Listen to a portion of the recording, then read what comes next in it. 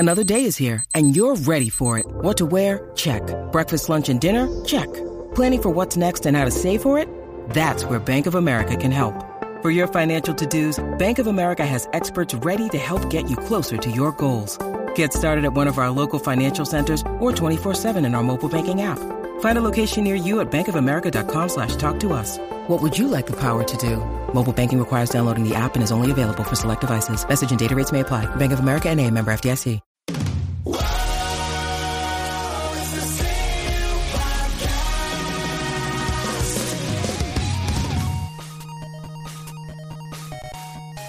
Welcome to the Completely Unnecessary Podcast, post-Labor Day edition for September 3rd, Tuesday, 2019, alongside my pal and partner, Ian Ferguson. I am Pat Contry. You are. We'll be talking about lots of fun stuff like Disney, Lion King combo, retro gaming pack, Retrobit re-releases, Evercade arcade handheld, the Switch Covert dock, sounds like something else could be. The really mind-boggling NBA 2K My Team gambling trailer, and a Patreon poll topic. Real quick, we got a T-shirt, Ian. We do. And more than a T-shirt. Sticker, hoodie. You got 3 weeks left.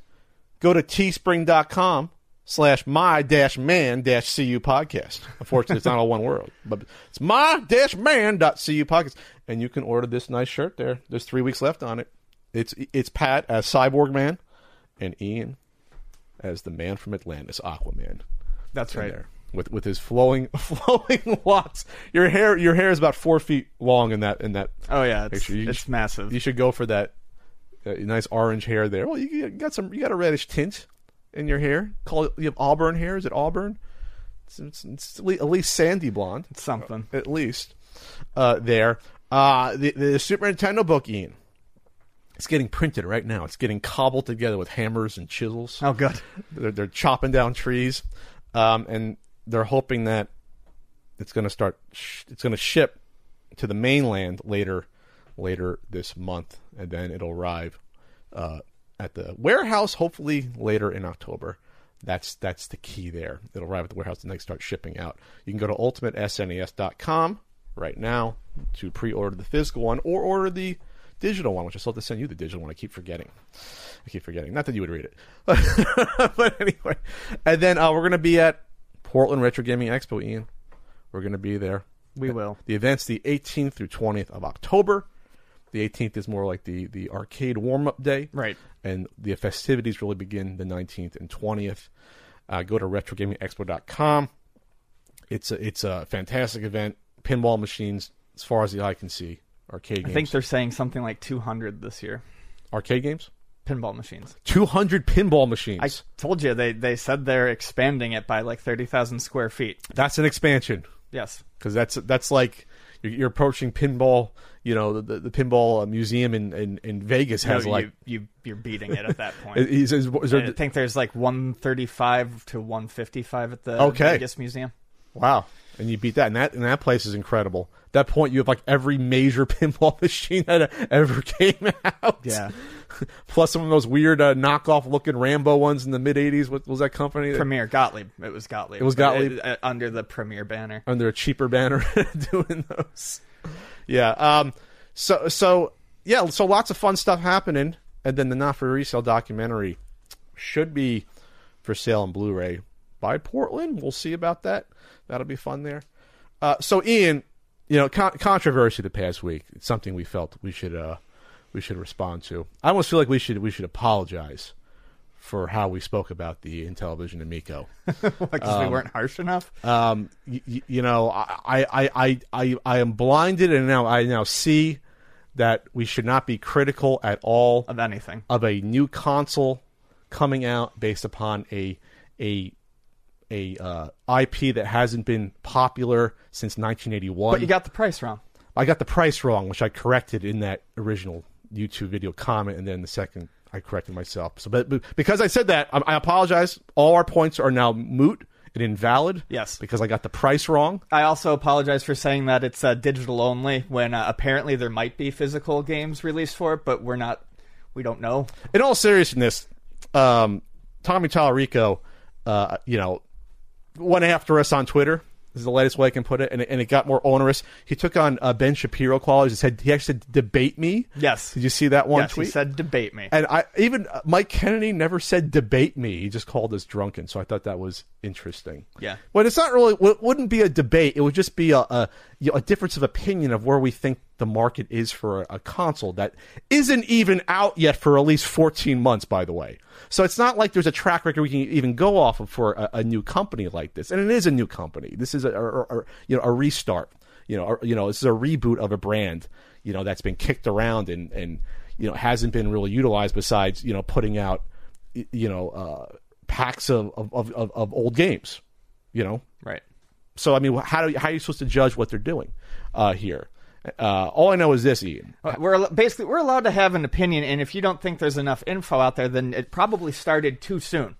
But I'm allowed to form an opinion off of info that's out there. The website is paltry, and that's putting it lightly. The website has more room dedicated to pictures of colored console variants in CG mock-ups versus the actual information that we are supposed to have or being criticized for not having. But this system is going to be different, because it totally didn't make a huge deal out of announcing color variations at E3. So it has, for example, I'll run through the website because this is really quick, and I'm not reading press releases. No one reads press releases, by the way. Press releases go to website, they get churned out real quick, and after that you forget about them. Your website is supposed to give us the info we need. Easy touch screen, disc and motion controls. Okay. Effortless menu screen system. I have no idea what that means. Because to me, any screen should be effortless. Games focused on all skill levels. Okay. The Karma trademark gaming engine. Any information on that on the website? I don't know. I don't see it. Interactive lighting guidance system. I guess it means LED lights on the console. Cool. It's ritzy looking. Affordable. Under $200. Mea culpa. In the first video, I said $200 to $250 or $200 to $300, and then it's under $200. Okay, it's under $200. After tax and shipping, it'll probably be $200. After that. And we're not even talking about extra controllers or anything else you might need to get up and running there. Games, $3 to $10. Okay, we knew that. I don't think we spoke out of turn with that. I think we said something like that range. Originally, they were supposed to be $3 to $8. $3 to $8, so okay. And there was something that I read somewhere that said if there are physical games, they would probably have to break that $10 barrier. Okay. Which is fine. That's understandable. Just making sure we get all the information. Yeah, make sure that we parrot everything on the website here that looks like it was coded in 1999. 5-packing games. Which we mentioned last time there'll be 5-packing games. So apparently we'll hear about those at E3 2020. Okay, so, great. All right, no DLC, in-app purchases, loot boxes, or ads. Where have I heard that before? It starts with a C, ends with a chameleon. Family, all games rated. We went through this before. Family, no violence or bad language. Games everyone can play. Positive reinforcement, parental controls. Don't know what that means. So that sounds like never mind. Diverse and unique game library. Curated, quality controlled games. Again, that sounds familiar. Connect up to 8 mobile devices with free app. Okay, that's interesting to see how that's going to work. And I'm guessing that means for extra puzzle games or party games where they become extra controllers. That's actually the only interesting thing I've read so far on this website. And there are lots of games that already do that on like the PlayStation 4. Well, the Jackbox party games. And Brental Floss's Use Your Words game does that. It interfaces with the TV and different controllers. So it's not new tech. It's cool to see it used. It's actually kind of hard to get that going. Top-notch developers, okay, the biggest licensed intellectual properties. Earthworm Jim is not the biggest licensed intellectual property. Neither is Shark. But I just think that's funny to see. Blah, blah, blah. And as you can see, these are all just words here with no examples of anything. There's no video of any of this in operation. Again, we are at least 14 months out from the release of a console, yet we are the ones that are getting attacked. And we're getting attacked in the strangest of places, Ian. Yeah. So Tommy and his army of ad hominem-loving yes men on the Atari Age Intellivision board, it was humorous because they immediately went to attacking our looks because they don't have any information they can use to back up why this is going to be a massive success either. So sorry for being critical of your product, but that doesn't mean I was coming after you personally. You can't take criticism. It's hilarious how little you can take criticism, which is why you're hiding in your Atari Age board surrounded by people who are just effortlessly nodding their head up and down and saying, yes, Tommy, this will be great. And they like that, Tommy's doing a lot of these interviews with one of the individuals he did an interview with when after us, David Giltitan? David Giltitan, that's a tough name to pronounce. I thought it was Gillibrand. He used to be the editor of Retro Magazine for Mike Kennedy. And when the Coleco Chameleon kerfuffle was happening, David took it upon himself to parrot whatever Mike Kennedy said and attacked people like me and you as being conspiracy theorists about the console, even after the New York Toy Show happened. Yep. When it was clear at that point that it wasn't just a bad idea, it was at that point a scam. At that point in time. But he held on until the end. And then he had the balls to attack me on Twitter, which I thought was like, wow, dude, really? Okay. Yep, and then you brought up him throwing us under the bus for something that we were right on, and he said, I don't have time for this. That's in the past. That's in the past. I don't have time for this. That's in the past. Can't talk about that now. Zero credibility to interview anyone in the video game sphere forever at that point. To me, you should be out of the industry at that point. I'm not going to mix words about it. Falling in line behind a console that you haven't seen anything of without any questions is not something that you easily write off. It makes you a hack. So this is my point. If what you are celebrating is Tommy communicating on the internet in podcasts or videos with people of that caliber who have no journalistic integrity or even common sense to even conduct a critical interview, then you have nothing at this point that I want to hear about. I mean, absolutely nothing. Words are meaningless when it comes to products that are 14 months in advance. This isn't like he brought up, well, what if Doug Bowser wanted to talk to them? Would they turn down Doug Bowser? No, because Nintendo's a company that's been around for over 100 years, putting out products consistently with an extremely great track record. Yeah. That's a little bit different than but that makes us fanboys. It's different from a new startup for a console that's still in prototypical form, if you want to say that we have little information on, that we can go off of. It's a little bit different. And it's surprising that in the matter of 1 or 2 years, when people loved our commentary on Atari Age, I'm not saying all Atari Age people, because even Albert, who runs Atari Age, was disgusted by us being attacked physically, and he weighed in saying you can't do that anymore. Physically? People make fun of our physical looks. Well, yeah, that, sure. They said I weighed 50 pounds dripping wet, which I've never been accused of being skinny in my life, which I think is hysterical, by the way. But I just think it's funny that they have Tommy on the thread here, and we'll link the thread, and all of a sudden it's like, oh, yes, oh, amigo. Anyways, it's a weird group of cheerleaders. It's weird. It's really weird, and it's getting harder and harder for me to be impartial now in terms of me wanting this to be a success or fail the more I get attacked by Tommy Tallarico. That's all I'm going to say. Because we had the gall to not immediately say this is going to be the best thing ever. And apparently we know nothing about pre-NES consoles, or as I do, even though, No, the Atari 5200 definitely isn't one of my favorite consoles. It's not like we had a show called The Video Game Years that started in 1977, and we talked about all the old games that Tommy himself was on this show, and none of it makes sense. It's whatever narrative you want to construct about us being haters for something where Ian publicly said, and I said, we don't want to fail. This is why we don't think it's a good idea. And because we're not cheerleading something that... I've also vocally on this podcast criticized Sony, Microsoft, Nintendo, and just about every other major player in the console game. So the hide your head in the sand and say we're fanboys excuse doesn't cut it. So one person said, by the way, there was no, in this thread, unlike the Chameleon and the Retro VGS, there was no links to our commentary, which I thought was cute. I wonder if it wasn't allowed, or they said, no, we can't have anything negative at all here. But the one person that did say, they think we didn't say anything unreasonable about the Amico last episode. Tommy just came off a podcast where he convinced a doubter, and several of you praised him for the interview. And then everyone started going in about why we were wrong. And Tommy had a nail in about what he's trying to do here. He said, let the hardcores hate and not understand all they want. It doesn't affect our mission or goal at all. And again, once they actually play it and see their non-gaming friends having fun together, they'll all of a sudden start to understand what we felt growing up and what has been missing for over a decade in the gaming industry. I have a lot of non-gaming friends that have had fun with the Switch. A lot of family-friendly games on that, too. But hey, pointing that out makes me a fanboy. You're a fanboy now, Ian. Well, you're an anti-fanboy. You're an anti-Intellivision hater. You don't know anything about the Intellivision or anything before the NES. Don't know anything. I never played Mousetrap with my cousins or played Pole Position on the 7800. I don't know what I'm talking about. I never played arcade games that came out before the NES. I didn't do any of that. We're gatekeeping, Ian. We're anti-gatekeeping. We're gatekeeping.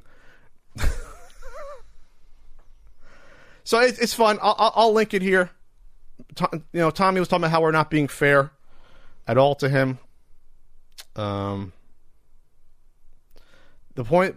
This is the point. That is the point people are trying to make, and why they are attacking Pat the Punk and the long-haired dude. My name's Ian, Tommy. It's not hard to look up. Tommy, you might have met Ian, I think. Did you meet before? No, I don't think I met him. But still, it's not hard to find my name. But hey, I understand how this goes. Okay, I think Tommy's made it personal officially. Can you say that? Well, he took it personal from the minute go, or the word go, because we had doubts. They keep giving bad info. They are unwilling to have a normal adult and mature conversation about it. This is a guy who said debate me on Twitter, wants to have a mature conversation. Instead, they'll keep giving bad info based on the wrong data they have because they are too lazy to do 10 minutes of research. I just went to the website, Tommy. There's nothing there that still convinced me that this is a good idea. I'm sorry. There's nothing there. And I don't need insider info. Like, if we need insider info to suddenly think this is a good idea, then it should probably be on the website. Easier to just turn the cameras on, hate it, and then get into a Twitter war to get more views. Tommy, this isn't me being arrogant. More people know who I am on YouTube than you are. I'm not getting more views based upon talking about you versus people that already know me. That's just silly. They should be ashamed of themselves for the way they've handled this. Shame. Oh, my God. Shame. It's embarrassing. But we're the ones that should be embarrassed. Because we're not just, we're not drinking the Kool-Aid that everyone else is, apparently, when it comes down to this. Okay. All right. Anyways, that's probably good.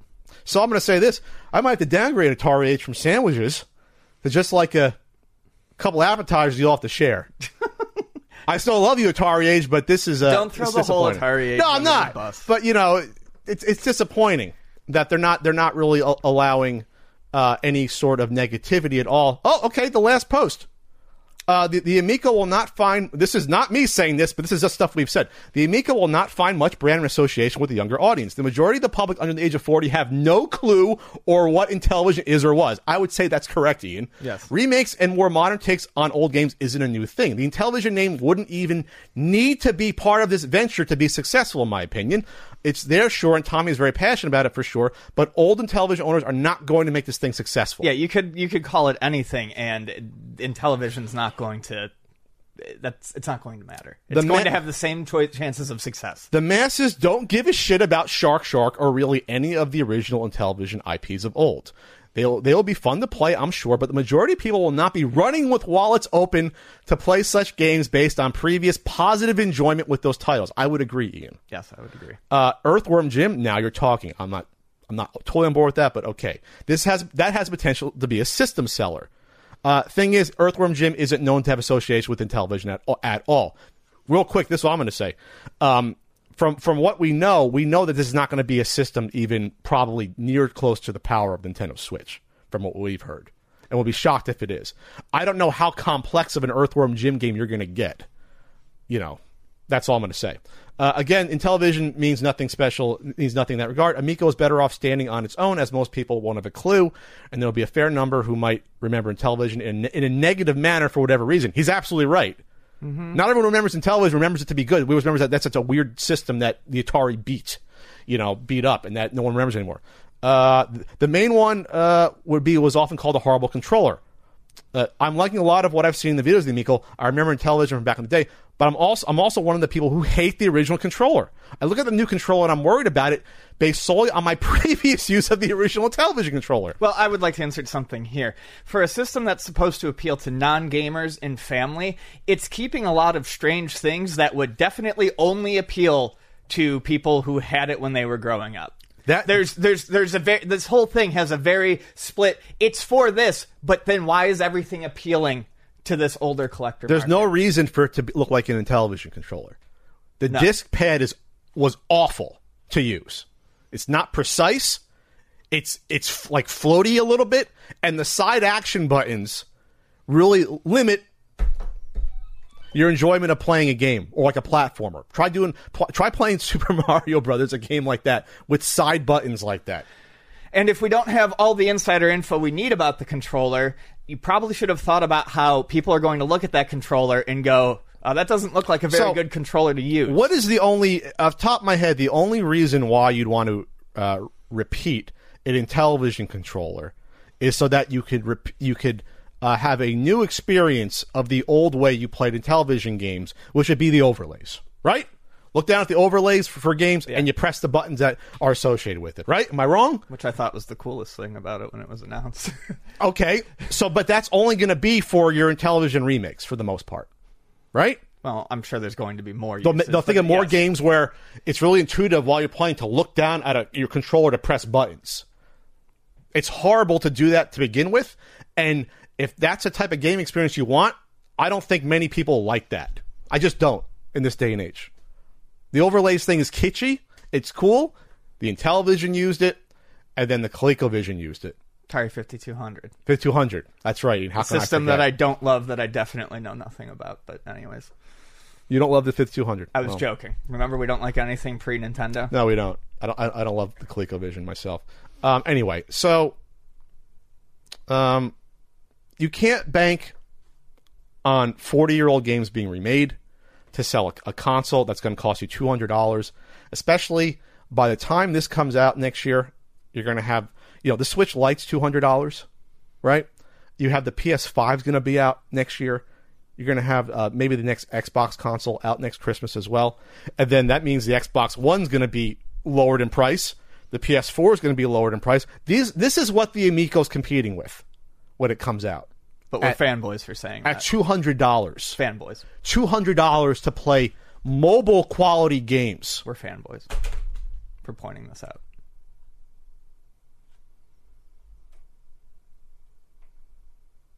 Have fun spending $200 to play an updated Shark. Have fun out there doing that. We'll see how long that makes the system last in the ecosystem. All right, Ian. Ian. Yes, Pat. Can you feel the love tonight? Sort of. So, Aladdin and Lion King are getting a physical release by Limited Run Games. And it's a huge pack that's almost all-inclusive that covers these games from the 16-bit era. So, before we get started, the list of games that's going to be included on the Disney Classic Games Aladdin and Lion King pack. Woo! It's going to be quite a bit. So, as of now, Aladdin Genesis version, Aladdin Game Boy version, which includes the Super Game Boy version, Disney's Aladdin Final Cut. I don't know what that is. They don't apparently either. That's the ultra-violent Aladdin version? Disney's Aladdin Trade Show demo. That's pretty cool.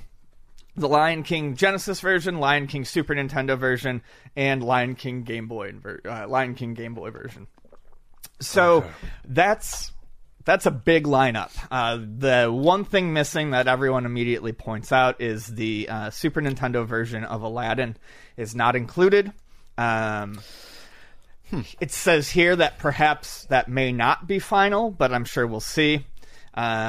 That one was created by Shinji Mikami, the guy who created Resident Evil, and it was a Capcom game, unlike these ones. These ones weren't Capcom games. I believe these are Virgin Interactive.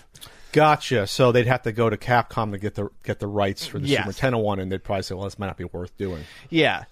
So yeah, I'm pretty sure those are Virgin Interactive. Oh, and unfortunately, those are different games. They're not just like ports of one. Yeah, they're very different. So that to some people may not be a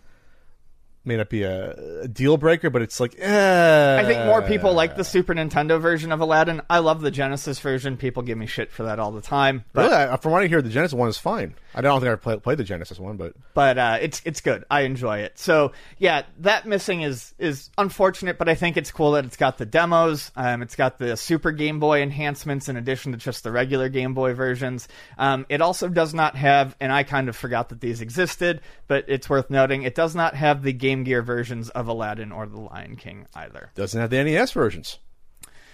Yeah. Well, Aladdin didn't get one, and Lion King... Was Lion King here, or was that European only? Lion King was European only. Okay, yeah, so it doesn't have anything. All the ones that were in the U.S. are here, except for Super. The NES Lion King is miserable. Yes. It's like tries to be a port of the Super Nintendo game, and it's so short. There's like half the levels not even. So that's not a loss at all. No one wants to play that game. Right.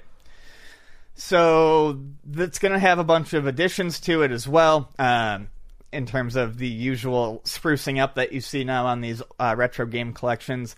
It's going to have upscaled graphics.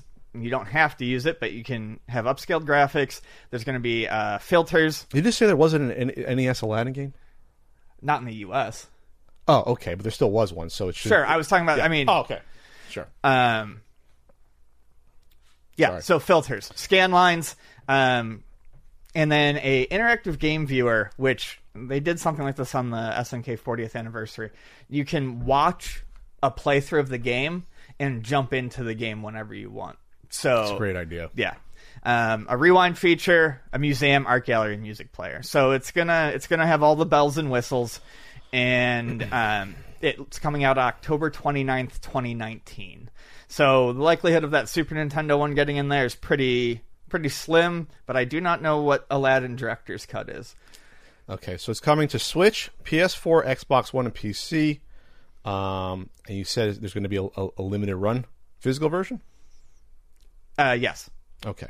Well, they had the Disney deal now, so limited run could do these properties. So that's great. Mm-hmm. That's fantastic. Is it on their website yet for limited run? It is. Let's see. Jeez. Are you? I thought it was. All right. Well, I don't think I see it yet, but there's so much things on their website now; it's hard to find. Lion King, is it on their site? No results. Okay. Well, there'll probably be a limited run release. Yeah, I mean, they show a physical package. They do. In the. I thought there was. Anyways, I was it's being gonna say, done by Digital Eclipse. I was going to say I don't see a limited one on the site, so I don't know. Okay. Well, Okay. maybe not. Okay, but it's going to be a physical release. Okay, we know that. Okay. Yeah, because something like this, wouldn't be a limited run. This you could sell a ton of. This you can sell 1 million of these. Yeah, well, and Digital Eclipse is doing it too, so I guess it's not. Okay. All right, we correct. All right, my bad. We don't want all our points to be invalidated because we got the one wrong. We don't want to Tommy this topic. Yeah, we don't want to do that here. So, do you think this is good enough just to have 2 games? Because these are like the 2 bigger Super Nintendo ones. You don't care about the other minor ones. I think with all the ports that they're putting in there, all the different versions, I think it's a good value. Yeah, it's a value for $30. I'd say so. $30? Yeah, I think that's what it said at the bottom. Ooh, I think they're getting. I think this would be a $25 sweet spot, $20, but $30, sure for you. Weirdly underpriced things. Well, I mean, that's about normal. 1, 2, 3. Oh, you get the Aladdin trade show demo. That's pretty cool. The trade show demo. I mentioned that. 1, 2. Was ignoring you. 1, 2, 3. I can tell. 4, 5, 6. Basically, six versions of games. If I remember, the NES Aladdin's actually pretty good. It's not miserable like the Lion King one there. So yeah, you don't get like the Jungle Book games that came out around same time. You don't get those. You don't get like some of the other minor characters. You don't get Little Mermaid on there. Maybe they could have shoved Little Mermaid in here, if they wanted to. But since it didn't have a Super Nintendo version, I guess why not? Why do it? You know, they wanted to start with just Super Nintendo and Genesis, basically, 16-bit. Wait, was there Little Mermaid on Genesis? There was. Oh, so they could, different company. but okay, different company. Yeah. Okay. All right. I mean, you're talking all different companies at that this point. Okay. So this is the Virgin games. Virgin. Okay, gotcha. All right. Well, yeah, this would be a cool thing to pick up if you're into those games. Sure. All right, Ian. Speaking of re-releases of games that aren't called Shark, we have Retrobit announced some new titles. Indeed. Getting remade or new old games. And we knew Metal Storm was announced previously, but they were at Gamescom and they showed off the Metal Storm Collector's Edition. They showed off with a cute little statue of the Metal Storm mech, which I don't know the name of the mech there. Metal Storm mech? I don't know.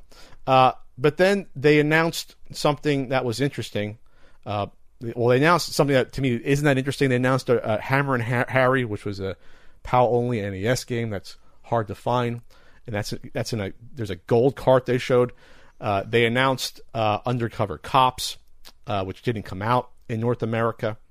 It was Super Famicom beat 'em up game there. But then the big one that they announced was Mega Man Wily Wars. That was originally on Genesis. They also announced Truxton, Hellfire, Fireshark, and Zero Wing re-releases for the Genesis. All four of those are extremely good shooters for the Genesis. And Truxton's expensive. Truxton's very expensive. And the other ones, I mean, they go up in price because they're shooters. I mean, Fireshark has definitely jumped up a bit.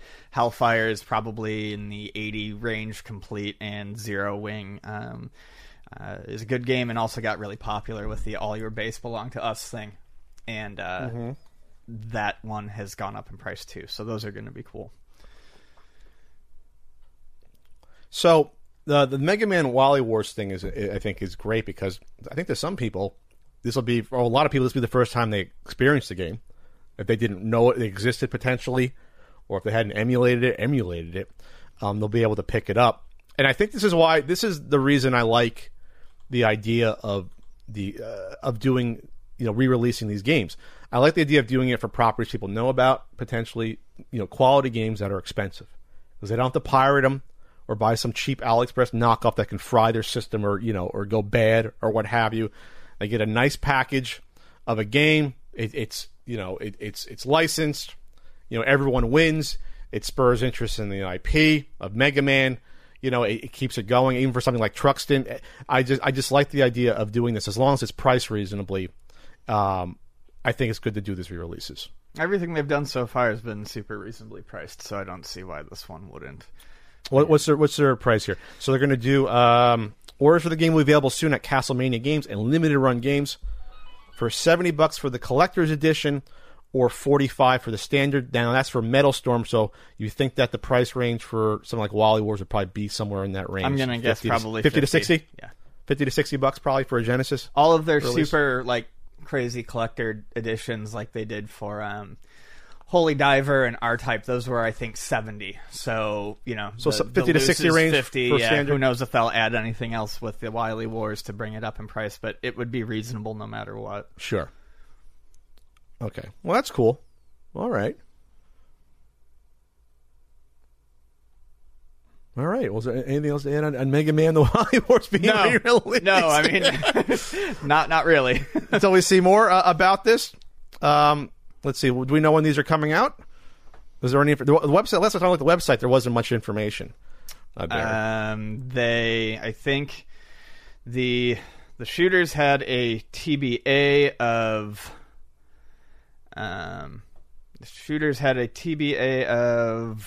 late 2019 to early 2020, and I have a feeling that Metal Storm has got to be just around the corner. Because they announced that like 7 months ago. At this point, 8 months ago. I think even a little bit longer. So, going to Limited Run Games, looking at the standard limited edition, it's not showing it. So I would imagine it's very soon, though. Well, it's just going to be sold through Limited Run. I don't think it's going to be a Limited Run release. They're just going to sell it on the website. You're saying it's not there yet on the website? Yeah, I'm not seeing it there yet. Okay. All right, cool. So we don't know yet when that's going to come out, according to this. But all right, I think it's a great idea because that's a game that costs hundreds of dollars, and they didn't make too many of those for Europe in Japan? Was it out in Japan as well? Mm-hmm. Okay. All right. Ian, we have a happy day for video game preservation. Yes, we do. So, a Konami QTA adapter and a copy of Space School for the Nintendo Famicom made it into a collector's hands and was subsequently dumped to the internet for preservation. This is a very rare item. It wasn't sold to the public. The QTA adapter was used in conjunction with NHK in Japan to basically provide educational games to schools. And because they weren't ever circulated to the public, I'm assuming that a lot of these were I'm assuming that these were kind of leased or loaned. That would be my guess. So there's almost none in circulation. So the I believe his name is the Russian geek managed to I like that name. Find a copy of the game and contemplated picking it up, but didn't have the adapter. And without the adapter, there's no way if the cartridge would work, and that stuff's very expensive. Sure. He made the deal, and I believe according to his video, from what I could tell, it was somewhere in the range of 99,999 yen or something like that. So 100,000 yen? Yeah, thereabouts. I don't know what the pat math is on that. 100. I'll look it up. 1,000 yen, $2. So he was able to get it, and like $950. Okay, and then had it dumped. So the game that was dumped was Space School, and I think there might be multiple in that series, but Space School is a educational math game with a futuristic setting. It's very video gamey looking. Your students on like a space station, and the graphics are awesome on it. It looks great, and the sound track is fantastic too. So these are exciting discoveries. The adapter itself actually adds expansion RAM. Wow, okay. Yeah, it adds expansion RAM. So unlike, say, the Aladdin Deck Enhancer, which does jack shit, which existed only to put another gate between a game and a system, this isn't just so that the games can't run without it. It actually adds more RAM to it. 2 microchips for 8 kilobytes of the RAM. By the way, expansion. the Russian Geek video, it's in Russian, but there are English captions you can click on. We'll link that here. So here, real quick, it's a hardware extension to the Famicom. Let me get all providing extra technical capabilities. Consists of RAM for upgraded graphics, and then come on, video ROM with the graphics of the fonts for the symbols, software ROM with the system libraries, and 2 microchips, 8 kilobyte for the RAM extension. So that's all in the adapter itself. Gotcha. Main RAM and PPU RAM. And then there's a Konami VRC5 chip in there as well. Did you say what that does? VRC5. The VRC5, I believe, is it's. I think that's a mapper. I don't know, but it's does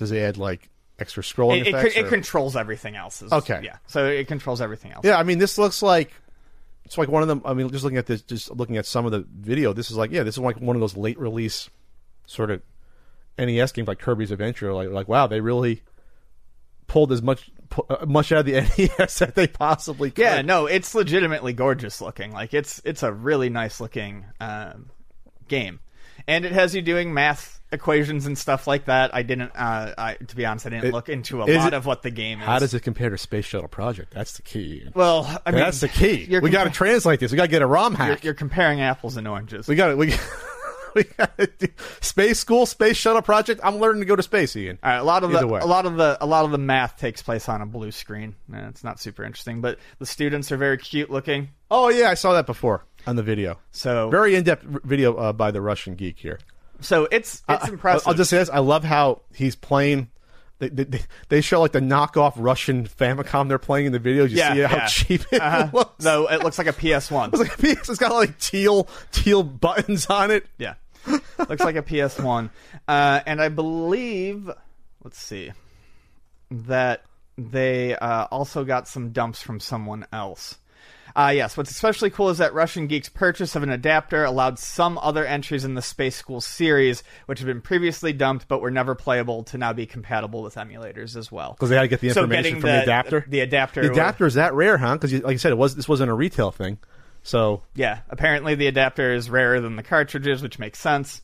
Yeah, that makes sense. They would have made more of them. So... And there it is. And if you just want to see footage of video of Space School in action, there is a video, this Kotaku article that was put together by my pal Frank Cifaldi, and you can check out what it looks like in the music and all that. So let you know how just strange of a thing this was. This is something I never heard of, this adapter before. No, I've never heard of it. And let's see, it looks like there was even one made for employees of an oil company. Yeah, one of these cards. That's like such a strange thing. I would love to see that one. And then it links to a Kotaku article from 2008 to explain that. It's called The Gentle Physics and Science of Hazardous Materials. Developed for a petroleum company. Bidding started at $10.50 on Yahoo Auctions, and it closed for $4,213 in 2008. So this is how rare these titles are. That, again, this is something I never even heard of this adapter before. The QDA or the QD? The QDA. QTA. Now I want to see this oil game now. Yeah, I really want to see this. I want to see the petroleum game. Mm-hmm. All right, so check out Russian Geek's video.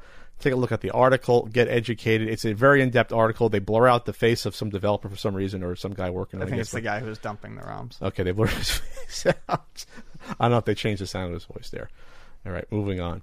FlexPro Meals is a meal delivery company that sends healthy pre-made meals to your doorstep. Their goal isn't to give you salad, but epic recipes, entrees you may have grown up on that they make healthier versions of. Eating healthy is a lifestyle change, not a 2-week gimmick, so it's their responsibility to go the extra mile, giving us the most value with realistic and tasty meal options at a good price. And they are tasty, Ian. They have a weight loss fat trimmer plan and the lean muscle portion plan for us beefy guys and gals out there. Some of the most popular entrees are the smoked brisket mac, delicious. Breakfast burrito, delicious. The grilled fish and chips is a staple now. My Flex Pro Meals diet plan, not diet plan, meal plan, and the list goes on and on. Ian? What have you liked recently from Flex Pro Meals? I really like the taco bowl, the Chipotle bowl. Chipotle bowl is really good. Those two are two of my favorites. So yeah, Flex Pro for 20% off on your first order. Use code CUPodcast when you visit flexpromeals.com. They'll give you 20% off on your first order. With the code CUPodcast. 20% off, Ian. That's right. At flexpromeals.com. All right, Ian. Pat. We didn't talk about this new Evercade handheld when it was announced. I don't know if we missed the announcement of this or if it's just sort of floated by us. I don't know why we didn't. Because these sorts of systems, to be frankly honest with you, come out all the time. Especially in the handheld market, you see a lot of it. It could have easily passed us by in a way that we thought it might have been another, like I don't know, like they made the portable Atari Flashback, they made the Genesis ones. It's a portable system playing retro games, so I can see why that would have skated by. Okay, so but this one is a little more ambitious, and I'm gonna be perfectly honest. I'm not gonna be trashing this on the surface because I actually think this isn't a horrible idea. So it's Evercade. It's a brand new handheld console with unique multi-game retro cartridges from leading games publishers and console platforms. So it connects to your TV via HDMI. It's a 4.3-inch screen. It's a decent-sized screen for something like this. Decent. Cartridges, 8-bit and 16-bit games. So there's a trailer on here. There's a couple different editions on here. This is going to cost $80 US with one cart. Premium is $100 with 3 carts. The carts are going to cost you $20 each. So connect to your TV via HDMI. Collectible elements, I guess I mean like trophies, achievements. No internet required. Yours to keep forever. Save your progress. Okay, celebrate the classics. So they already have a bunch of multi-carts announced here. If you want to go through them here. Okay. There's a list in the site here. So let's see. Where does the list begin? Cartridges. and there's several announced. They have the Atari Collection 1 and Atari Collection 2, the Data East Collection 1, the Interplay Collection. Okay, I want to see what titles are on that. Interplay Collection 2, the Mega Cats Studios Collection, Namco Museum 1 for Ian, Namco Museum 2 for Ian, and the Pico Interactive Collection, which is probably a bunch of stuff that they bought, stuff that they re-released before, like Iron Commando, Jim Power, the Immortal. Because there's no system in this day and age that does not have something Pico Interactive on it. Hey, he grinds Eli from Pico. He's a grinder. He rises and grinds. Okay, so looking at the Interplay one, I'm just interested in the Interplay ones. You get like Claymates, Earthworm Jim, C2 or Clay Fighter 2. The Adventures of Rad Gravity, really? That's an Interplay one. The Brainies and Prehistoric Man on Interplay Volume 1. You get Earthworm Jim, Clay Fighter, Boogerman, Battle Chess, and more. So not announced. Okay, so we'll just say about 6 or 7 games for $20 here. That's about what you're looking at here. And then for the Atari ones, we'll just say Atari Collection 1. The Namco Collection 1 brings 11 games. Okay. So it seems like they tried to piece them out based on what you think, the value of them. Value. Atari Collection 1 has 20 games. It's interesting, but it's also... It's the same packs that we've seen released on other systems. Data East has done collections. They have the plug and play. So these are good games, but it's nothing that we have yet to see. Although the Mega Cat Studios one, they do a lot of homebrew stuff for the NES. They do newer stuff. Yeah. So that actually looks like it's pretty interesting, and that's definitely one that is not. I don't believe they've done a multi-cart type thing yet. Oh, wow. So that's Log Jammers, Little Medusa, Coffee Crisis, which is good. Old Towers. That's a great value. There's like 10 games on there at least. 3, so 6. that one does seem to be that's a pretty good deal. The value, Ian, on that one's probably really good. Those are newer games. They are not just ports or not ports. They're not just re-releases there. A little disappointed, I'm not going to lie, about the Atari ones because they're not arcade games. They're just 700, 800, and 2600 games on there. Like I said, this is stuff that's been hashed out before. Yeah, they could do new stuff with it. Did you say Hashteroids? Hashed out. They could do new stuff, but they haven't yet. Now, these Evercade, the multi-game cartridge, the Namco collection. What does the Namco one got here? So, it's Galaxian, Pac-Man, Xevious, Mappy, Dig Dug, Star Luster? Oh, Star Luster, yes. Battle Cars, Metal Machines, Ribble Rabble, Quad Challenge, and Mappy Kids. So I would point out that these are the Famicom versions. Oh. Okay. Which... That's disappointing. Yeah. I guess they're cheaper to get. I guess. But yeah, those look like the Famicom cartridges. They've even got the numbering on them. Okay, then Collection 2 has Druaga, Galaga, Dig Dug, Warp Man. I don't think I ever played Warp Man. Burning Force, Pack Attack, Dragon Spirit, Splatterhouse 3, Splatterhouse 2. Well, that's interesting. At least. Weapon Lord, which is probably the Super Nintendo version. I don't think that was an arcade game, Weapon Lord. And then Phelios. So that's actually a really interesting collection. That mishmash. Second collection is very interesting. I like Burning Force a lot. But the fact that you get Splatterhouse 2 and 3, which those weren't arcade games, right? That's just Genesis. Yeah. Weapon Lord, which is a Super Nintendo. They did a Genesis version of it as well. Of Weapon Lord? Mm-hmm. Okay, maybe it's the Genesis version. And then you get Dragon's Spirit, Phelios, which I never played, but Ian probably played a good shooter. Phelios is great. So that's actually really interesting mishmash of games or anything else. So here you go. But here's the thing. So, do people like using cartridges? Absolutely. The reason why I don't dismiss this on the service is because, if this is something that's portable, you don't have to worry about Wi-Fi on a plane or whatever. You can just have your little carts. And for games like this that are simple, $20 isn't a bad price for getting a collection of like 10, 12 games. And the system itself is cheap. The system itself is supposed to be about, I believe it's supposed to be $80 US. Yep, I've said that before. So I guess at this point, it's just seeing how well made the console is once it comes out to really pass more judgment. I don't think this is unreasonable to ask $20 for these collections. You may not like them, but I don't think they're going too over the top here.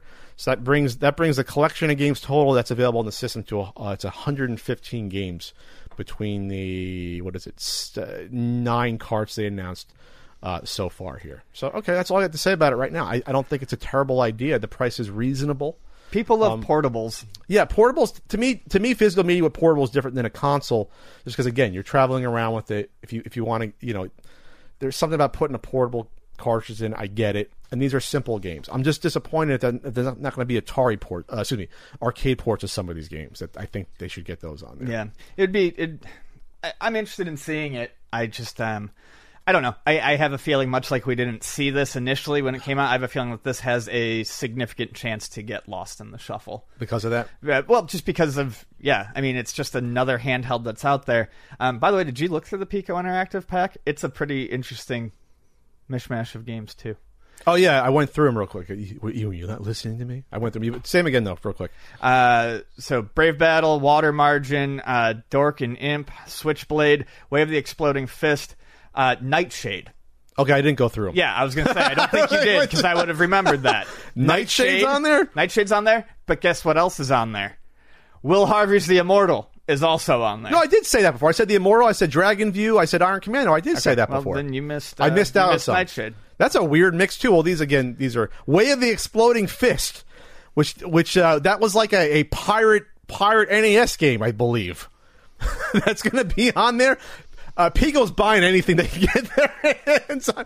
None of these games make sense together as a collection. They're all entirely different. Eli wakes up and says, "Rise and grind, baby. Time to get that bread." 8 Eyes? We love 8 Eyes. We do like 8 Eyes. Oh, the Immortal's not the NES one, it looks like. That looks like a PC version or something. Probably Genesis. Genesis one? I never played it. Dragon View. Power Punch 2. Okay, that's why I didn't go through the whole Power Pigs of the Dark Age. Rare Super Nintendo game. All right. Iron Commando, which didn't come out here. The Humans. These are some like uncommon Super Nintendo games. Okay. All right. And then Magic Girl, no description, and Top Racer. So okay, you get 20 Pico games of goodness in collection one. All right, I think I want to try out that Pico collection. Not going to lie there. Definition of an appetizer platter right there. Appetizer, that's a buffet, Ian. You want the mozzarella sticks? No onion rings. No chicken fingers? I was going to say. French fries? That's a Bellagio buffet right there. It's breakfast, lunch, or dinner. Okay. All right, moving on here. Okay, Ian. So, yes. A Kickstarter for a Switch device. Ian, real quick, did we ever get our vertical Switch dock? No. I have to look into that. How much money are you out of? $20 there? 25. You never contacted the I Kickstarter? did, and but I couldn't get anything when I tried to get. I couldn't access like the Kickstarter order. You couldn't access it. You couldn't log in. Yeah, I don't know. That was through Fangamer, right? Yeah. I'll figure it out. Anyway, but this is another one that we hopefully... It's probably on me, but the money was taken. The money was taken, no product. But this is one where I want them to take my money. There's 10 days left. We record this. It's Genki Covert Dock for the Nintendo Switch. A tactical stealth dock hidden inside a portable GAN charger. Not sure what that stands for. We're setting the dock free so that any television is your playground. Yeah, so this is neat. I don't know what that means about any television. I thought any television would be. I guess because it's easier to travel with. Yes. So it's a small device that will plug into the wall. You can run the cord from your... you can run a USB-C to USB from your Switch into the device and then run the HDMI cable out of the device and onto the TV. And that way it creates a very... small, easy-to-use dock that you can take on road trips, conventions. It's much easier, and you don't have to worry about screwing up your actual dock. I mean, technically, it's not even a dock because you're not docking the system. You're just transferring cables to this device to pass through the video to a TV. It's brilliant. Well, and it's a charger too. It does everything. It's gorgeous. And from what I saw in the video, you can do this with any device that use as a pass through for anything. Oh, yeah. nice. So this isn't just for the Nintendo Switch. You can do this with anything, I guess, that has an HDMI output or that, that'd be, I guess it'd have to be compatible with this. Especially with the USB-C, because the USB-C that's for charging. Not many things use the USB-C, but it looks like you can use it as a pass-through for HDMI. Great. So that's cool. Their campaign is cute. There's some little cute graphics here, talking about how it's a stealth charger and Solid Snake would use it. Shows Kirby eating the giant dock. Kirby eating the giant dock. And it turns into the covert dock. So yeah, you just simply plug the Switch into the covert dock, then plug an HDMI cable to the TV. Basically the same way the Switch dock works. It's just a base here. So yeah, it looks cool. And this is going to cost. Let's see, how much is this going to cost, Ian?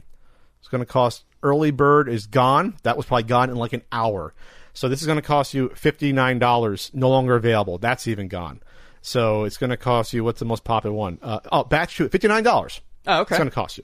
That's really reasonable, because Nintendo Switch docks, I think, are more than that. I think they're like 80 to 100. Nope, right here. Nintendo Switch AC adapter and dock, $89.99. And then Apple various adapters if you wanted to do a similar thing, $137. So this is awesome. No, this is where and this also not just the solution of you're traveling. What if you just have a second TV in your house?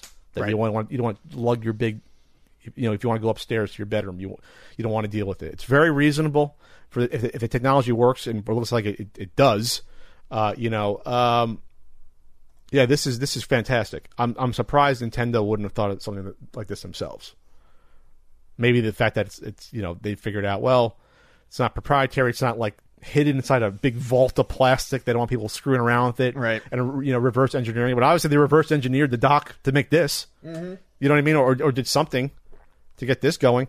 So they've raised $1.4 million. Holy shit! With 21,050 backers at this point, and it keeps going up while we talk about this. And the goal is for 50,000. So they blew that up. That was like probably the minimum manufacturing, with tooling and everything else. And so they show people playing at a bar on a big screen. Yeah, they show a presentation. So you see a woman using it just to show probably something from like a computer or something else. Show people on the couch. And so here's the thing. The only thing that what? So you look at that thing work, and you look at the presentation. How Genki will dominate pockets around the world, and it shows like a banana. It shows a banana? It shows a banana. I missed that. So the only thing that this doesn't have, does it come with a stand? No, but that's the point. Okay. It's that it's small. You don't need the stand. You just plug it in and lay it down and play it that way. Okay, but if you needed to access the system for whatever reason, I guess they sell little stands you could probably buy. And they do buy tons. Yeah, they do. Nintendo makes official ones that are metal. Metal stands? Mm-hmm. Okay. Finally got one at the Nintendo store. Buy a little mini art easel. You can put it on. Yeah, Hori makes a good one that I use, and then Nintendo makes their own. So it has, again, foldable prongs, USB-C charging. It has the 3.1 accessory port there to connect, and then the HDMI display for the output to whatever your TV there. So yeah, it gets the job done. I'm going to be picking one up. Can we order two and then hopefully get them? We can go in halvesies. Is there two? It doesn't look like there is. Are you going to order one, Ian? I think I probably will get one. Yes. All right, get our Switch grips. Get our Switch grips. Ian. It's 2 years later. Send us the Switch grips. Damn like it! I said, I don't blame them. Did you not fill out the survey? I did, but I don't know what happened there. So this is a great idea. This is entrepreneurship at its finest, right here. Yes, I love this, and the names are great too. Covert Dock Global Ops. Get the Covert Dock with global adapters. And this is set to ship out. Well, the first batch was December. And so now I guess they didn't realize how many people would be getting this. So if you get it now, your second batch is going to go out in January. So they probably realize, logistically, we got way too many people want this thing. I wondered if this would be the start of other products. They got the capital now. They can do it if this comes out and it's a success. And it's a professional marketing video, too. So there you go. Good on these guys. If this comes out, good for them doing this. And they're based out of L.A. And it's a Kickstarter project we love. here. So, again, the Genki Covert Dock for Nintendo Switch. Mixing various third-party solutions is like navigating a minefield. All right. Ian. Yes. You know we're big hoops fans. Mm-hmm. Preseason should be starting like a couple weeks already for NBA. Oh, good. Because the season starts in October. Right? Is it like late September the preseason starts? I'm on board. I haven't had any reason to live, so basketball coming back will be amazing. You just went on vacation for 2 weeks. You had tons of pizza. You've had lots of reasons to live, Ian. So, NBA 2K20 is coming out, Ian. Right? And 2K is the biggest popular basketball series. I guess it's coming out because a lot of the stuff we've seen so far is very light on basketball and very heavy on not gambling. Non-gambling, Ian. So, they said, according to this article in Polygon, the references 2 years ago how the publisher said a couple years ago they didn't look at card packs and loot boxes as constituting gambling. Then they're trying to skirt around it, and obviously with Europe now they're really clamping down on loot boxes and gambling elements. It's happening here as well. They're starting to get more and more. Yeah. ESA is trying to say, well, no, it's not. There's pressure. So you know what doesn't help these big companies, Ian, is when they incorporate direct gambling elements into their loot box and card packs in the forms of casino games. Which apparently were here in some way, shape, or form in 2K19. There was a slot machine and a ball drop was added. But it's really just kind of been pushed to the forefront with this. The My Team trailer features two streamers, Cash Nasty, I've heard that name. I think he comments on basketball on Twitter. I think he hates Steph Curry for some reason. He's the one. And Chris LSK London. It shows them opening packs of cards on some sort. It looks like some sort of set. They're opening card packs, but then when you go into it, they start playing pachinko, and then straight up slot machines, and then prize wheels. In order to, I guess, a straight up prize wheel. So now it's no longer just like, I guess, a random pack of cards virtually. Now it's you're in addition to cards, you can also play games of chance. Is that? And I'm guessing that's for money. For money? Well, at some, or you're purchasing something. You to get purchase the cards, yes. Okay. So yes, you would probably be using virtual currency to play these. Virtual currency meaning money that you turn into not money. Okay. Right. You're paying money to gamble casino games in 2K20. Just want to make that clear. That's what this is presenting to me. Mm-hmm. With two YouTubers hollering and whooping that they're gambling successfully in the virtual environment. I'm just going to tell you, this is a horrible video. Yeah, it's for PR. It's one of the worst videos I think I've seen. And I can only imagine that I would hope that these YouTubers are getting laced into for this shit. Well, they're paid for to probably appear in this video, to act that they're gambling in the video. So this video, do you think it did well, Ian, on YouTube? No. As a matter of fact, the original video doesn't seem to be up there anymore. So the video got 172,000 views. Thumbs up were 3,500. Thumbs down were 19,000. That's a bad ratio. Oh my god, that's awful. The top comment says, "Is this the trailer for Ultimate Gambling Simulator 2020, or is this my team?" The amount of actual basketball shown in the trailer is very little, and it looks cheap. That's the other thing that jumps out about me. It looks awful. It looks cheesy and cheap, and it looks like a shady casino that you would find in a beach resort. My team returns to NBA 2K20. This is the description. With daily goals. Come back into the casino every day. Get that free buffet, Ian. Mm-hmm. Card leveling. You level up your cards, I guess, that you get. A reimagined triple threat. I think it's cool if there's actually a 3-on-3 mode. Limited time events. Does that sound familiar? And even more prizes.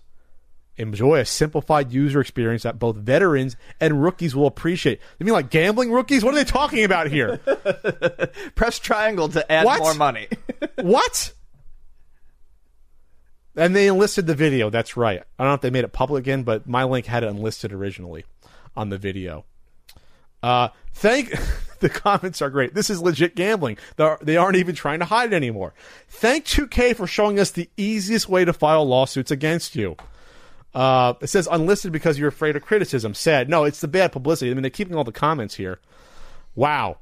Remember all the money you spent last year on gambling packs? Well, do it again because last year's packs are worthless. I don't know anything about that. Is that true? Yeah. That's not a surprise. That's with the My Team and the Ultimate Team stuff that EA and 2K do. Yeah, that stuff is just for that year. So if you purchased it, you can't. Okay, wow. Does your credits cross over from game to game even? I don't know about your virtual currency, your VC. That I don't know about. But the cards, as far as I know, those all stay with the game for that year. Okay. So, I mean, that would make sense. Hopefully the currency would pass over, but I don't think if the currency doesn't, that's even slimier. That means your ecosystem's. I would think the currency probably does transfer. Okay. Well, while you're looking, I'll check. I'll see. Yeah. So this is so. It's not just bad in terms of the surface about what this appears to be. With the landscape that these game companies are facing, EA trying to push back against loot boxes being seen as gambling. I just don't see how a company can do this in any sort of good faith to realize that this is really, really bad. Look. Hello there, All-Star. If you own a copy of NBA 2K18 and now have NBA 2K19 in your video game library, you may be wondering if you can transfer any leftover VC from the former into the latter. You can't transfer VC between versions of NBA 2K. That not only includes different console versions of the same game, PlayStation 3 to PlayStation 4, Xbox 360, blah, blah, blah, but different entries in the NBA 2K series. Okay, then. So this ecosystem has a time limit of basically usefulness of a year. Remember those baseball cards? You remember those 87 Topps cards with the wood grain? I didn't throw them out into the garbage when 88 Topps uglier cards came out. You can keep your cards. The card store owners wouldn't let you buy a new pack until you threw your old ones away. That's basically what's going on here. Holy shit. You gotta throw out your packs of cards if they're unopened. You gotta just toss them. Get rid of them. Wow. Okay. And then why? How insulting. Starting off with, hello there, All-Star. Is that what they call it? You're an All-Star? That's what it says right here. Hello there, All-Star. Where was the article I saw about? Oh, Peggy Rating Board explains why it didn't flag NBA 2K20 as gambling. Oh, I want to see the gymnastics done here. Why didn't they say they're doing it? Peggy's the rating boards in Europe. Eurogamer talked to them. They said they had seen the announcement trailer of NBA 2K20 and noticed the controversy it caused. However, the board's representative noted that the controversial imagery played a central role in the trailer, but it may not necessarily do so in the game, which has not yet been released. What? A central role? It exists as a core part element of the game, though. Yes. Peggy is correct that this isn't gambling per se, in that nothing is really wagered in the slot machine, Wheel of Fortune, and Pachinko minigames, and whatever is won has value only as game content. So they're trying to skirt around that what you're winning doesn't have monetary value, so it's not gambling. That's what they're trying to say. That sounds like Pachinko laws in Japan, where you don't win money, you win balls that you can trade for prizes and then sell for money. Well, these you can't. Yeah, but I'm sell, just saying, yeah. Unless it's on Steam, then you'd be able to probably do it. For the ASRB, these minigames aren't even simulated gambling. How is it not simulated gambling if it's literally a slot machine, which is a gambling device? I don't know. This is bizarre. They're going up to the line. They're like peering over that line. Yeah. And saying, what can we get away with here? Holy crap. But you know what? It's a consumer that keeps driving this. They're buying into it. It's the addictive nature of us. We like this shit. Obviously, if it didn't sell, they wouldn't do it, right? Yeah. So 2K All-Stars out there, don't buy into this garbage, all right? You know you want an awesome My Team, you want to get Penny Hardaway in your team or what have you. Hello there, All-Star. You want to get the 95 Shaq. That was incredible. You know, you want to get those guys. I don't know. I hear Ian might be an unlockable. It's a rumor. I'm hoping so. Ian's a great point guard. Good steal stat. there. All right. Anything else to add here? This is just unbelievable. No, it's just sad. I mean, I think this is to me a lot grosser than even the GTA Online casino, because at least that wasn't trying to hide anything. It's a fucking casino. It was a casino. All right, Ian, we have a Patreon. We do. We'll talk about how do you access the Patreon, Ian? You go to patreon.com/CU podcast and put the money in the slot like it's a vending machine. It's $1. Yep. Press A4 and Get a nice cold Coke out for $1.25. No, you get Ian Wrights there. You get Ian's monthly Google Hangouts, and you get a weekly Patreon poll topic. I will be writing up a recipe for baked zucchini at some point today or tomorrow. Yes. You're not going to write up your Television Amico apology for us to see there? Oh, why'd you got to ruin it? Okay. No, I'm going to do it. Okay. We apologize, of course. Profusely. So in third place on the poll topic, what type of museums would take retro game donations? 15%. Kind of surprised it was that low. At 33%, strong. Why aren't there more free demos being offered for digital games? It's a very thoughtful question. And in first place, 52%, favorite fast foods. That was a filler question. but as we've seen with certain food topics, they can apparently do well. So I've pulled up a list of the 23 biggest fast food chains in America. Is it linked? And we're going to go through them. Put the link in there for me, Ian. Put it in the... Hold on. I'm getting it there for you. Okay, get it in there. It's here. Paste it in for me, Ian. There it is. Paste it's under topic limbo. Under topic limbo. Because this should have stayed in limbo. Wow, Ian's rejecting the patron's choice. Hey, it was my choice. It was the one I suggested. This is the democracy. All right. Subway is the first one, and Subway can eat my whole asshole. So that's number one? That's how I feel. It's 23 biggest fast food chains. Okay. Yeah. Subway I eat at once a year. And it's almost always out of desperation. It's never a first choice for a sandwich. Subway has a smell. Every location, every Subway smells the same, and that smell carries with me. Like, I can't do it. Subway is disgusting. There's a million and one better sandwich options. Sure. You go to Jersey Mike's. Hell, you go to Quiznos. Or you go to, we don't have Blimpies around here. I used to love Blimpies on the East Coast. Is there Blimpies in California? Not that I've seen, no. Okay. I love Blimpies. You know why? Because I'm getting hungry. Intermittent fasting. Subway, at least their reputation is they like weigh out the meat, or they know how many slices. You gotta double the meat at Subway. You have to even have a sandwich, right? Worthy, right? Otherwise, you're eating fucking lettuce and bread. You're eating doughy bread rolls. But you know what? They did have a breakfast sandwich I had at Subway. Actually, was decent. I will say that it got the job done. All right, so that's Subway. McDonald's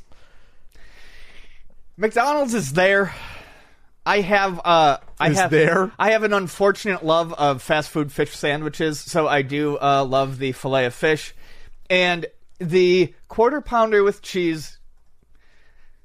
It's not as bad as people say, but I eat McDonald's 3-4 times a year, and there are more Subways than McDonald's, according to this. Yeah, that's wow. Nuts. Well, because Subway has that really bizarre, like, hyper predatory franchising thing where, like, you can stack Subways on top of each other and they'll just eat each other until one exists. I guess there's not a lot of overhead with sandwiches, right? Probably too. Starbucks, I don't consider Starbucks fast food. Sorry, continue. Can I talk about McDonald's? Yes. Can I finish? McDonald's to me is. It just has to exist to be around, even though I rarely eat there.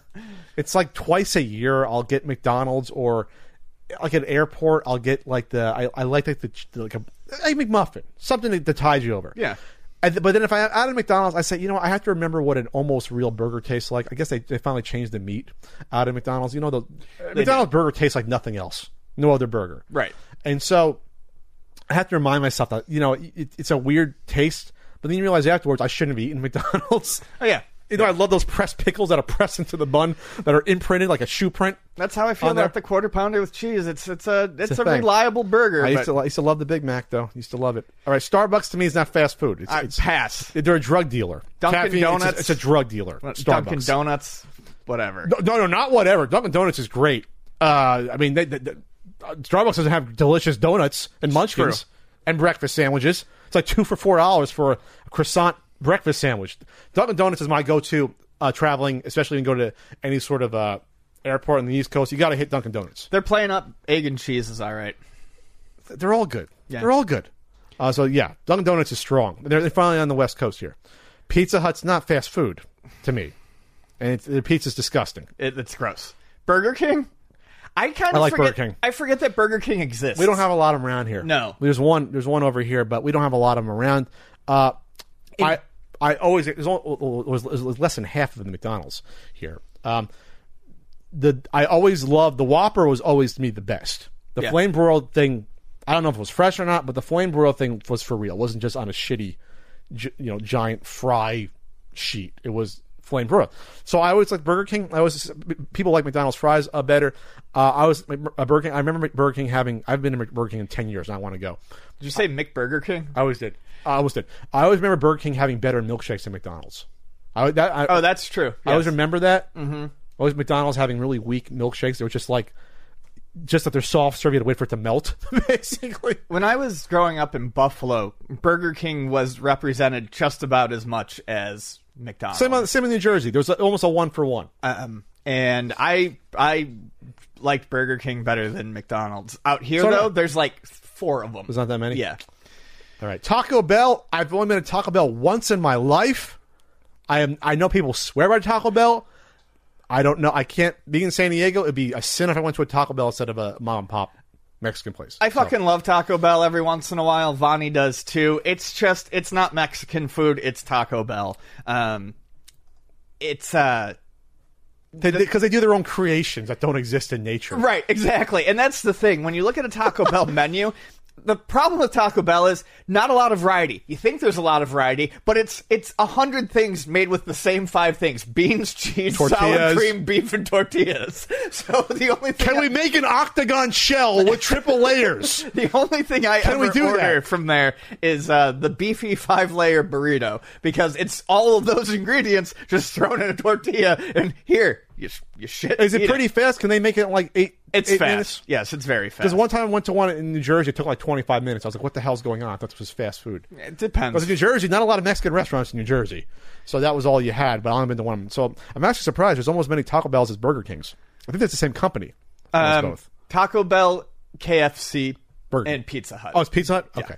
Because sometimes they do combos, right? Yeah. There'll be a Taco Bell Pizza Hut or Baskin Robbins Pizza Hut. There'll be combos of things together. All right.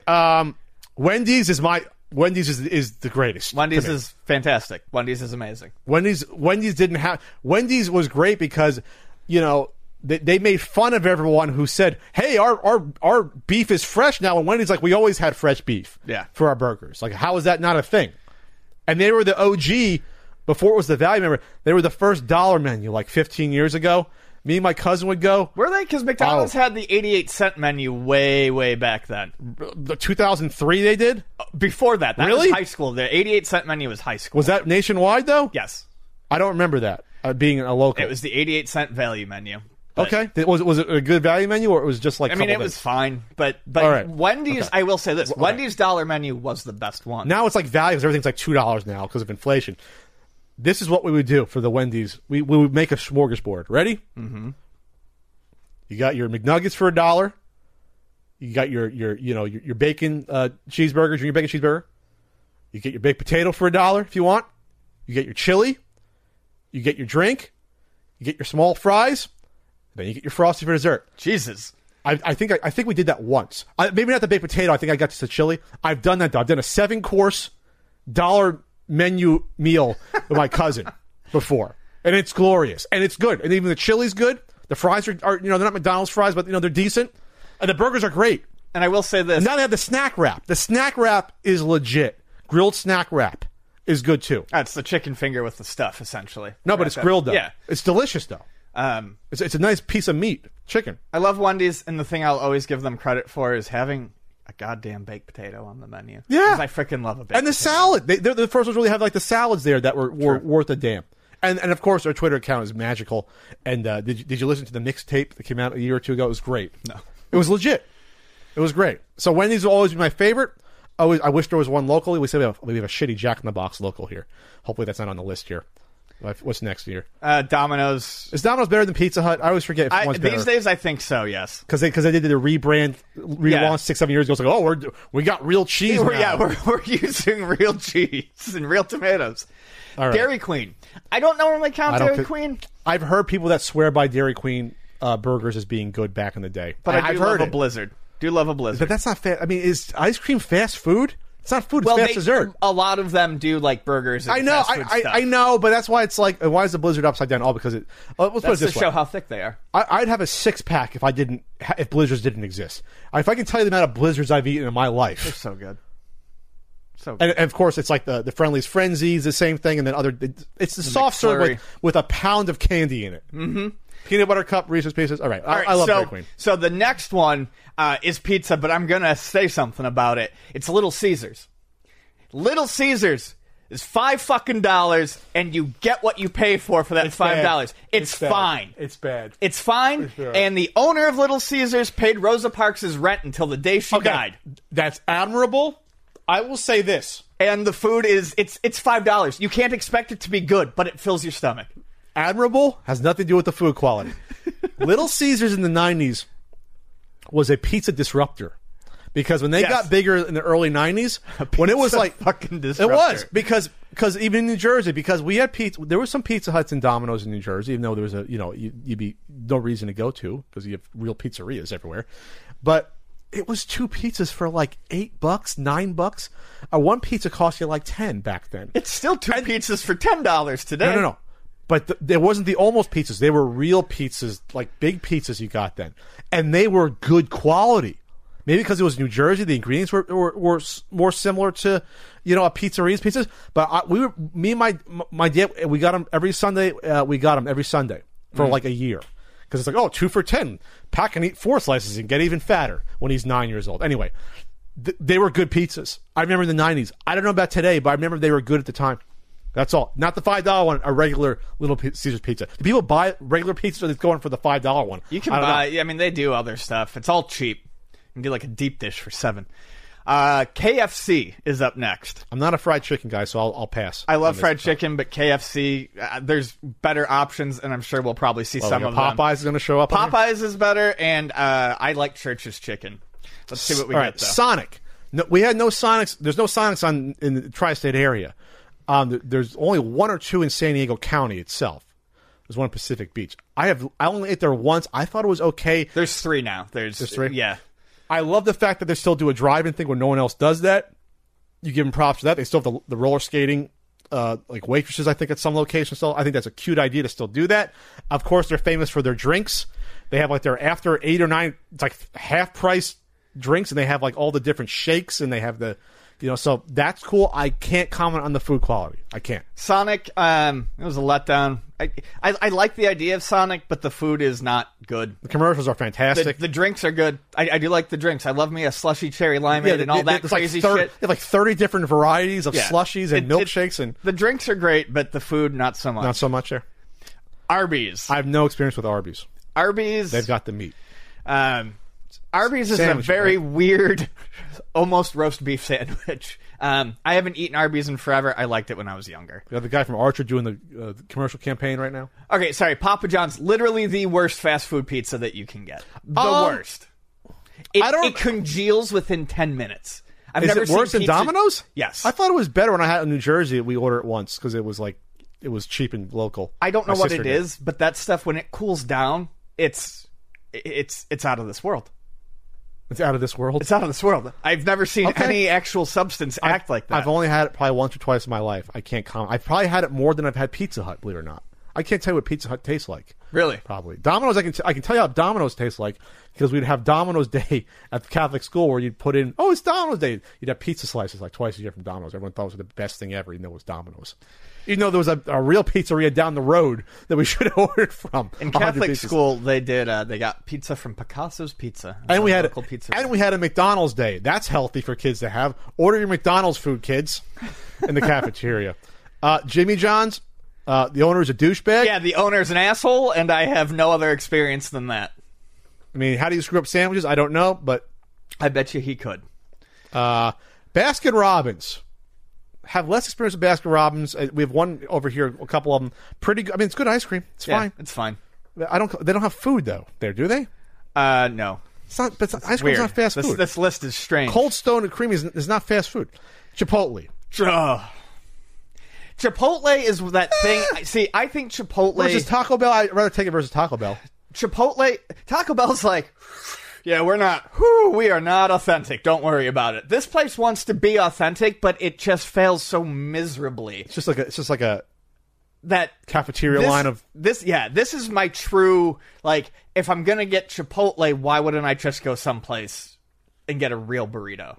I'll tell you what, though, you get a lot of bang for your buck at Chipotle, though. Those burritos are like the size of your head. I got misdelivered some Chipotle at work the one day.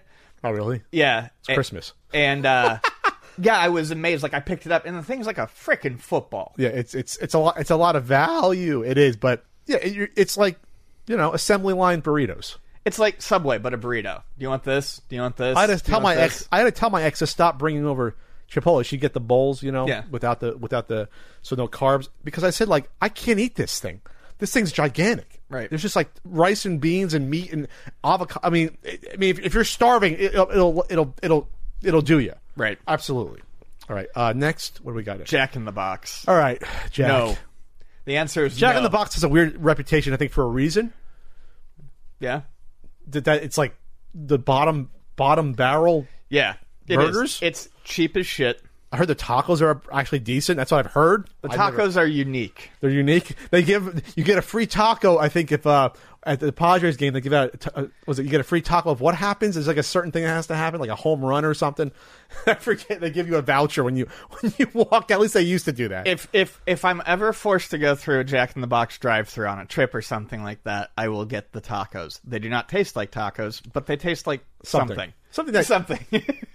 Okay. Popeyes. I have no experience with the Popeyes. Now they're getting the news because now they have their new chicken sandwich. They give Chick-fil-A a run for their money. Popeyes is fantastic. The red beans and rice is one of my absolute favorite fast food sides. It's delicious. There's as many Popeyes as there are Jack in the Boxes. Wow. But I haven't had the new sandwich, but the chicken is good. It's a better fried chicken? Yes, it's better fried chicken. It's better than KFC? Oh, absolutely. Really? Yeah. Oh, yeah. Way better than KFC. Spices are better. It's cleaner. Mm-hmm. They have, like, shrimp, too. That's the thing. They have other stuff. It's, like, a Cajun thing, too. So you got, like, shrimp in there. Yeah. So, yeah. You can get, like, fish and stuff like that. Now I want to go to Popeyes. I've never been to one. Is there a Popeyes around here? There's Popeyes in San Diego. I just don't know if there's one, like, right near here. Okay. Now I want to go to Popeyes. Chick-fil-A. People love Chick-fil-A. I'm not a fried chicken person. I'm not. Overrated, but I did like the spicy chicken breakfast biscuit. That was the thing. Spicy chicken breakfast. So it's on a biscuit. Yeah, it's just a spicy chicken biscuit instead of a sandwich. That was what that's what I would get there. Gotcha. So there's as many of them as Popeyes now. It's like Popeyes versus Chick-fil-A. They have literally almost the same amount of stores according to this article. That they're very close. So I think it's interesting. All right, and then 23. What do we got? 23. 22 is Panera Bread. I don't like Panera at all. I don't like Panera at all because it's like a hipster sandwich place, if that makes sense. And they charge you $5 for half a sandwich and like an apple. It's stupidly expensive. It's obscenely expensive. But like it's like the upper middle class hangout food place, but it's not even like healthy food. They're trying to be healthy. It's not. Again, it's one of those places where, like, if you're gonna get a sandwich, just go to a deli and get a nice sandwich. Go to a Subway instead of going to Panera. I don't know about that. I hate Subway. I hate Panera. I just can't explain to you how it's all marketing. It's just regular sandwiches and soups and a fucking apple with maybe a potato, and that's $30, sir. I mean, like, what? What happened? No, I hate Panera. I just hate it. Maybe they have fresh bread. That's good. No, Panera. No. All right. I don't like Panera. And last but not least, Panda Express. All right. Panda Express is interesting. Panda Express to me is the definition of does what it says on the tin, gets the job done. It's not exciting. I don't like it. I don't hate it. I'll eat it. It's assembly line like Chipotle, but I would argue if I was going to go there, I can just go to a Chinese buffet because it's the same quality food. Sure. It's all sourced from the same place. Yeah. Your General Tso's chicken that you get at Panda Express, is it made fresh in the back? No.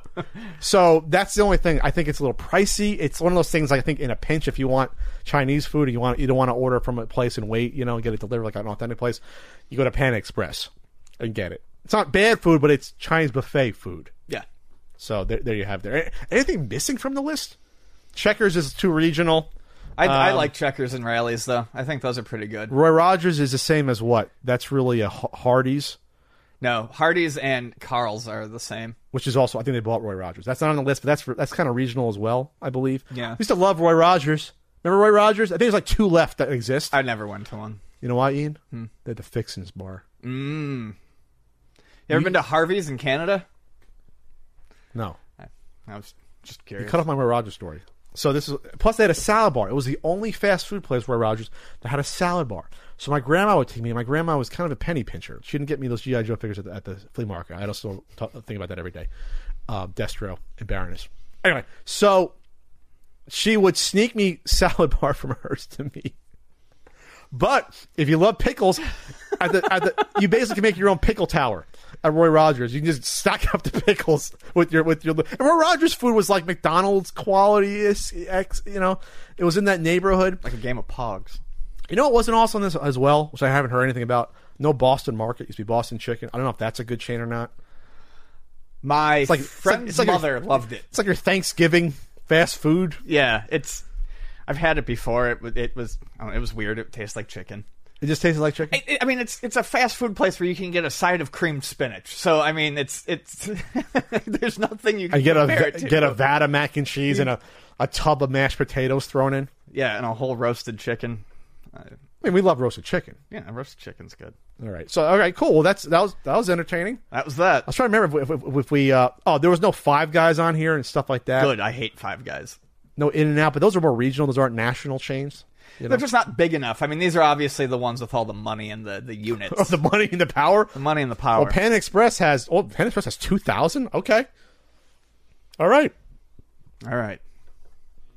Well, okay, that's it for this CU podcast. I think that's it for this CU podcast. All right. Toodaloo. I can't wait for the tweets from Mr. Talarico. It'll be fun. It is what it is at this point. At this point, it's silly. If you're a CEO of a company, you shouldn't be engaging in personal attacks and Yes. podcasters. That just doesn't end well, usually. Just doesn't. Surrounding yourself with yes men.